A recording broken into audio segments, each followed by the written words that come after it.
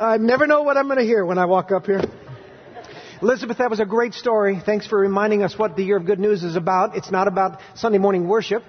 It's not about programs. It's about every person beginning to ask God, how can I be used to speak into the lives of people who are alive but dead, who are walking around and yet there's stuff that's just dead inside of them, and they long to know the real life that God intends for them. So thank you for that. That's what this Year of Good News is all about. As a matter of fact, that's what we ought to be all about every year, all the time.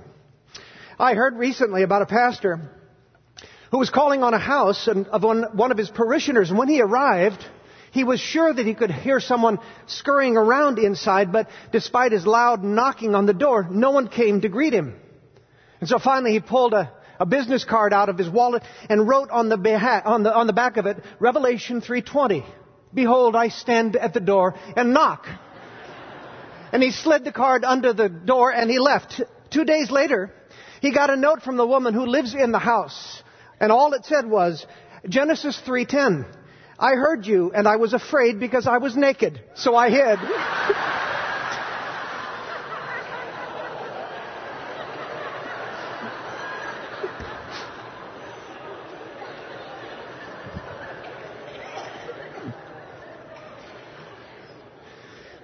Last week we studied the first time that those words were ever spoken. Adam and Eve had already eaten of the forbidden fruit that God told them not to eat.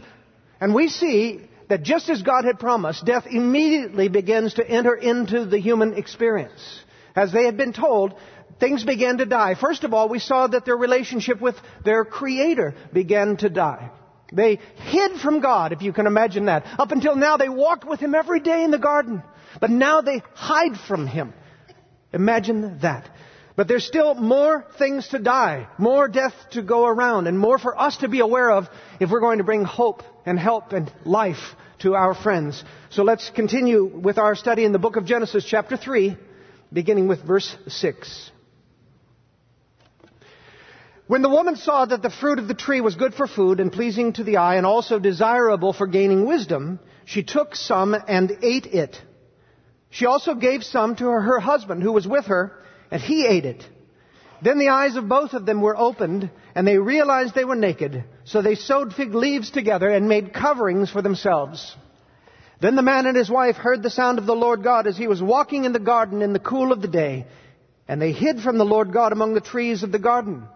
But the Lord God called to the man, "Where are you?" He answered, "I heard you in the garden, and I was afraid because I was naked, so I hid."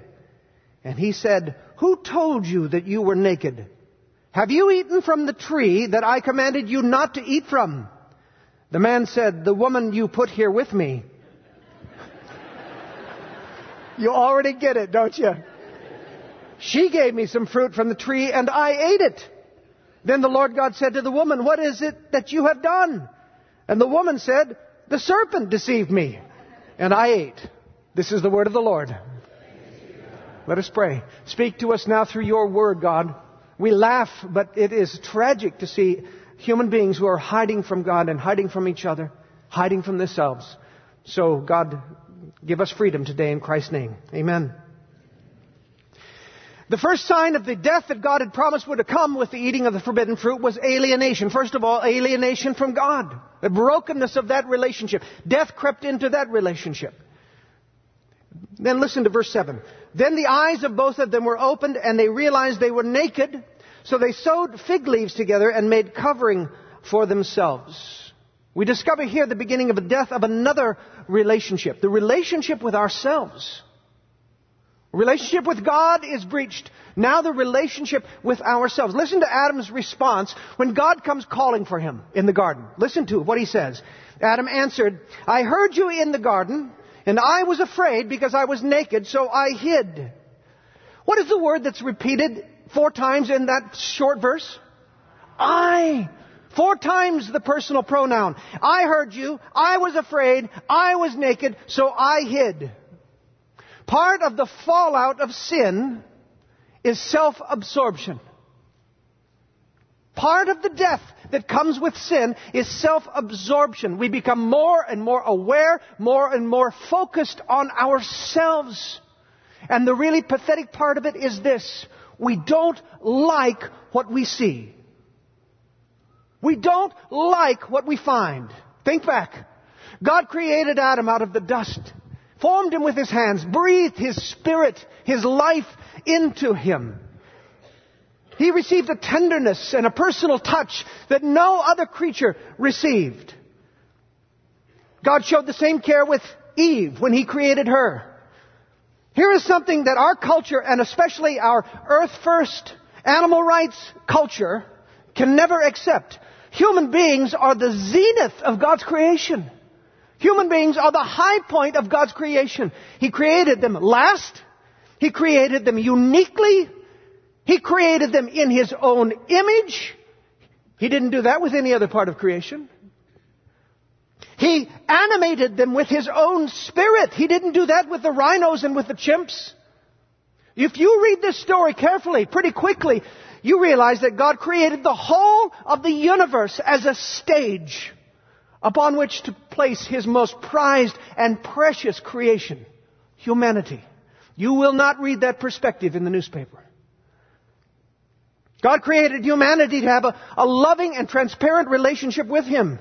We are the only creatures intended for a two-way relationship with God. The only ones.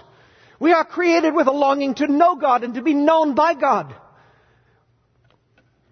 We have a longing to hear from God and to talk back to God.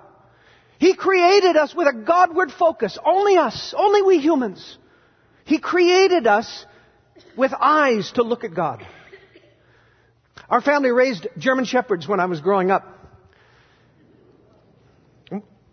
Oh, there they are. Yeah. One of the reasons that dogs are man's best friend and cats are not is their eyes. Dogs are always looking at you, aren't they? They're looking for approval, looking to be noticed, looking to please, always looking. A cat's eyes say it all. I don't have the time of day for you, you stupid human being. If you want to stroke me and cater to me, fine. You should, of course. But if you expect a longing look of adoration from me, talk to the paw.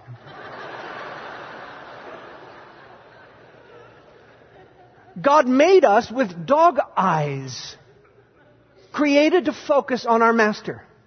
But did you notice what is the first thing that is affected after they eat the fruit? Verse 7. Then the eyes of both of them were opened.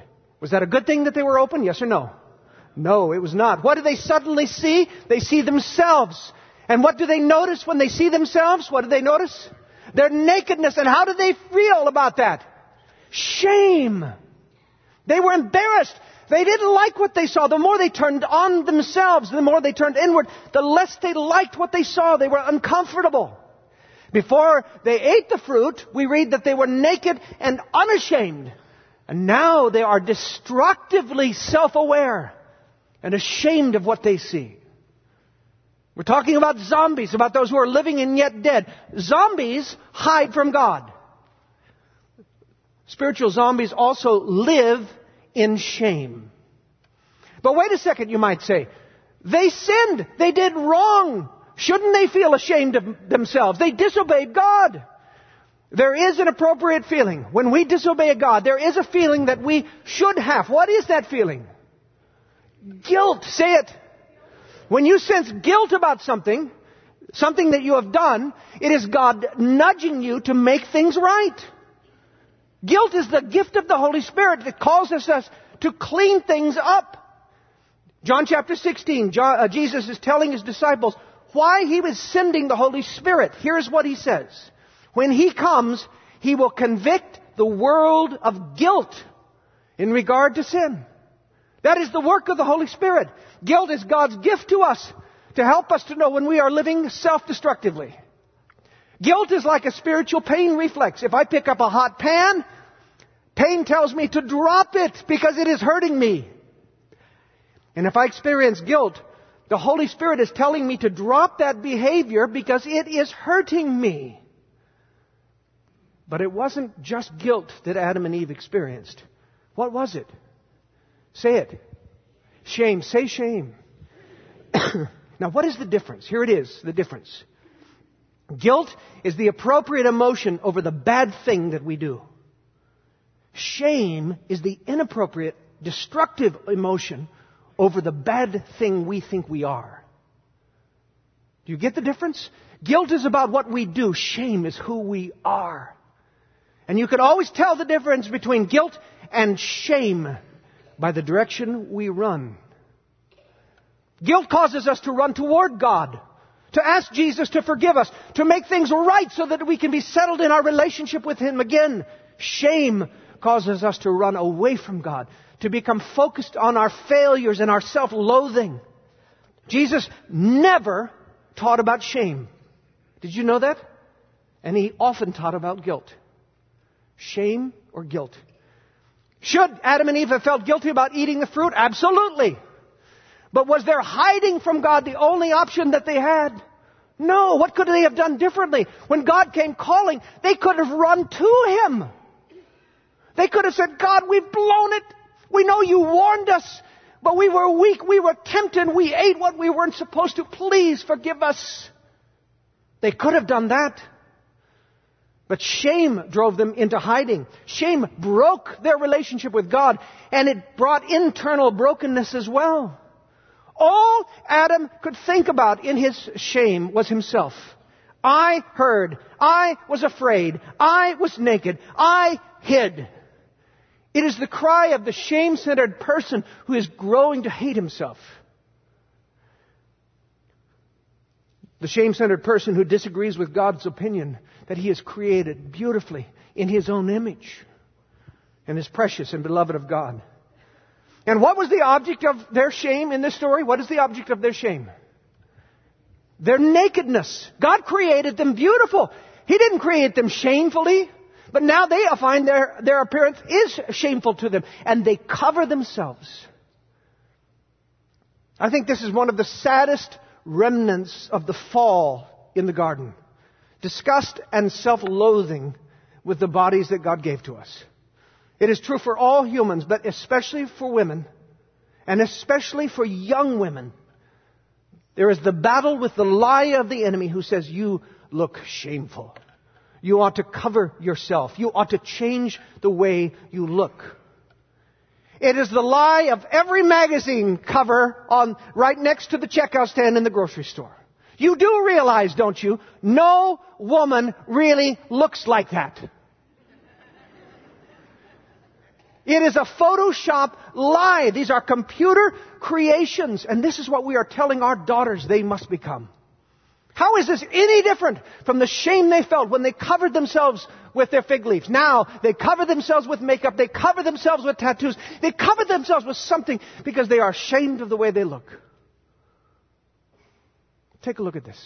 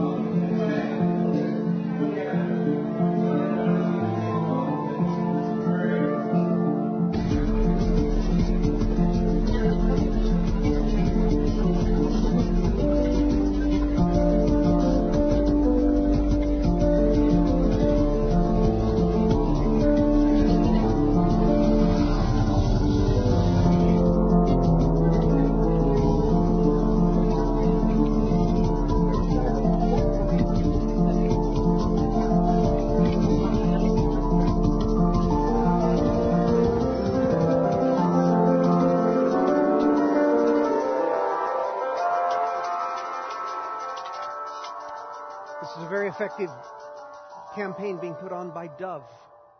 Another one of their similar videos in their campaign that says this: talk to your daughter before the beauty industry does. One of the devil's most enduring and destructive lies is you are ugly. You're not pretty enough. You're not acceptable the way you are. All of you, but especially you young women, you need to hear this. God created you, and He created you beautiful. And He created you in His image, the way you are. And the sooner you believe God and disbelieve the devil's shame-producing lies, the sooner you will take your eyes off of yourself and back onto the life-giving Master. Shame has the devastating effect of damaging our relationship with ourselves. We don't like what we see about us. But that's not the end of it. The shame stain seeps out into others. Jesus once said, remember these words? Love your neighbor as yourself. Now tell me something. When shame stains healthy self-love and turns it into self-loathing or self-absorption, it makes it impossible for us to genuinely love others. Do you see that? If I'm loving others the way I love myself, and I'm self-absorbed, or I hate what I find in myself, or both of those things, it makes it impossible for me then to love others right, because I'm loving others as I love myself, Jesus said. That's what happens in our story. And what is the first relationship that sin seeks to kill in our story? The first relationship. Marriage. The central relationship of human society. Period. No matter what anyone says. Marriage. The central relationship of the human experience. This institution is under attack in our culture as never before. And regrettably, even within our own denomination. Adam and Eve were first of all ashamed of themselves. And then very quickly they became ashamed of each other. They covered up so that they wouldn't see each other anymore. And may I say it, that is a shame. Because God created them beautiful for each other. Remember, the first time that God presented Eve to Adam, He wasn't ashamed. He thought she was magnificent. We have this wonderful gift of intimacy, of marital sex. It's one of God's great ideas. But they were also ashamed of each other now in every other way. Emotionally disconnected. Spiritually disconnected. Relationally disconnected. They're hiding from each other. When shame comes into a relationship, trust and transparency and innocent delight all run and hide. That's why it's so hard to rebuild marriages after an affair. It is why divorce is so toxic. It is why premarital sex, especially among teens, is so destructive, often leading to eating disorders and depression and suicide. Because when we become that exposed, and then someone violates our trust and brings shame into the relationship, it is an almost unbearable sense of vulnerability. Are you living in shame today? God says that you are precious to Him, that He loves you, that you are beautiful in His eyes. Are you living in God's pleasure today? Or are you living in shame? One of the first examples that we see of death in the garden is the appearance of shame. It is a zombie consequence of this story. But there's another one that came a little later. Did you see it?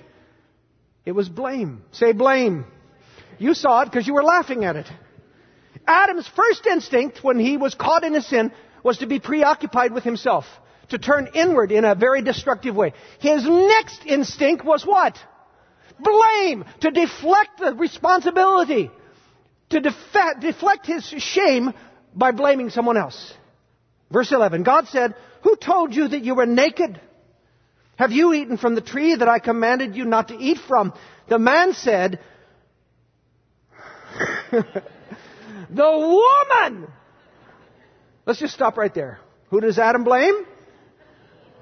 He throws Eve under the bus, doesn't he?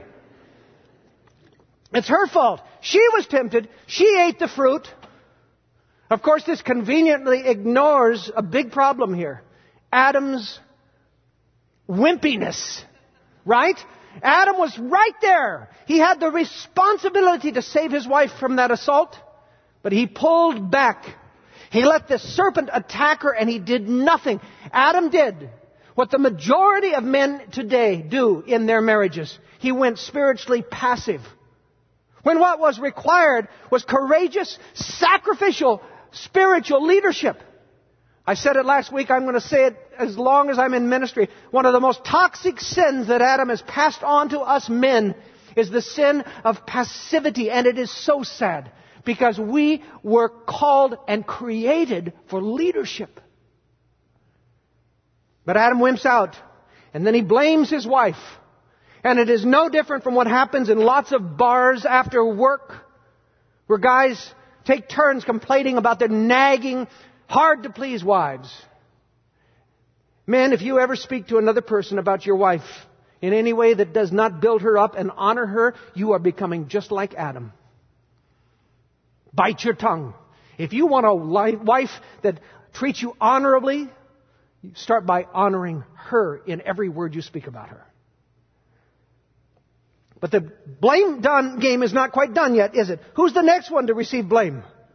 God! Yes, the woman you put here. You get that? The woman you put. It's your fault, God. Things were going along just fine until you decided to stick me with her.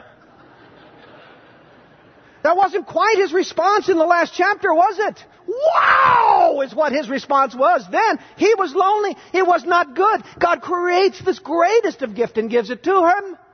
But now suddenly it's your fault. The woman you created. But the blame virus is contagious. It goes on. Did you see it? Verse 13. Then the Lord God said to the woman, "What is it that you have done?" The woman said, "The serpent deceived me and I ate." Now it's Eve's turn. It's contagious. It was the serpent. The serpent, you created, God. The serpent deceived me. It is his fault that I disobeyed you. Everyone is pointing at someone else. Adam is pointing at the wife. Adam is pointing at God. Eve is pointing at the serpent. Everyone is pointing everywhere but where they need to point, which is where? Point where they need to point. Right here. Point, everybody. Right here. That's where they needed to point. Spiritual zombies cannot take responsibility for their actions. Zombies are always victims. Zombies are always looking for someone to blame, someone to sue, someone to deflect attention and responsibility away from themselves and elsewhere. Shame kills relationship. So does blame. So what is the prescription for blame? It is courageous responsibility. It is the willingness to stand up and say, I did it. Practice those words. Go. Good. Try this one. It was my fault. I am to blame. All the blame rests on me. Husbands and wives, you will never get back the intimate relationship that God intends for you to have if the only hand motion you can come up with is this one. Of course, another one that you can do that's bad too, but this is the one I'm going to do up here. Of course there is blame to share. Of course she did something or he did something to hurt you. But if you dare to have the courage to say, I will focus on myself. I will take responsibility for what I have done. I will point to me. You might be amazed at how your marriage could be transformed. Own up to your own sin. Own up to your own fault. Model for your spouse how they might do the same. Anyhow, it's worth the try, isn't it? Because I guarantee you the blame game never works. But this attitude also works in our broken relationship with God. What is called for in our relationship with God is a good dose of Psalm 51. Do you remember what Psalm 51 is about? The story of Psalm 51? Remember David fell in love with another man's wife. What was her name? Bathsheba. And he conspired to have this man who was a loyal leader in his military. He conspired to have him murdered so that he could cover his sin and take her for himself. It is awful. It is awful what David said. But listen to how his response differs from Adam's. It is Psalm 51. I'll read parts of it. Have mercy on me, O God, according to your unfailing love, according to your great compassion. Blot out my transgressions. Wash away all my iniquity and cleanse me from my sin. For I know my transgressions, and my sin is always before me. Against you, you only have I sinned and done what is evil in your sight. Hide your face from my sins and blot out all my iniquity. Create in me a pure heart, O God, and renew a steadfast spirit within me. Restore to me the joy of your salvation. That's how you deal with the blame game. Zombies, your friends who are living but dead, are dying to be loved. Dying to be loved by God, dying to be loved by themselves, dying to be loved by others. And the way into real love and real life is to reverse the shame-blame cycle. Just like David did. First of all, you must reject shame. You must reject that feeling that causes you to hate yourself and to hide from God and others. That is shame. It is of the devil. Recognize it for what it is. Do spiritual warfare. Talk back to the devil. Tell him that you are a beloved creation of God's. That you are precious to Him. That God loves you so much that He sent His Son to die for you. And that you will choose to believe God's opinion of you and not the devil's. Plead for the protection of the blood of Jesus over your emotions and over your spirit. That's how you battle shame. And then take responsibility for your actions. Admit your guilt before God. Don't blame your parents. Don't blame your boss. Don't blame your boyfriend. Don't blame your background. Declare to God, I know my transgressions, and beg His forgiveness. And thank Him for sending His Son Jesus to do what you cannot do. Pay the price of your sin and deliver you from guilt and from shame. Paul told Timothy, Christ Jesus came into the world to save sinners. Jesus told His disciples, I came to seek and to save the lost. The shame-blame cycle leads to death. It leads to zombie death. But it can be broken. And the call of the gospel today is to stop living like zombies and discover the joy of living life loved. Let us pray. Thank you for your word, Father. Thank you for how it speaks from thousands of years back to our present moment, to the struggles that we have with shame, our dissatisfaction with who we are, what we look like, what we have accomplished. We crawl into our own souls and all we can think about is me. Our eyes turn inward instead of towards the Master. And it's just miserable because we don't like what we see. Living in the trap of shame. And then when we finally can't stand that anymore, we want to blame God. We want to point our fingers at you or others, anyone, so that we don't have to take responsibility for what we alone have done and for what you alone can fix. Set us free. Set us free from that bondage. Give us real life. For we ask it in Jesus' name.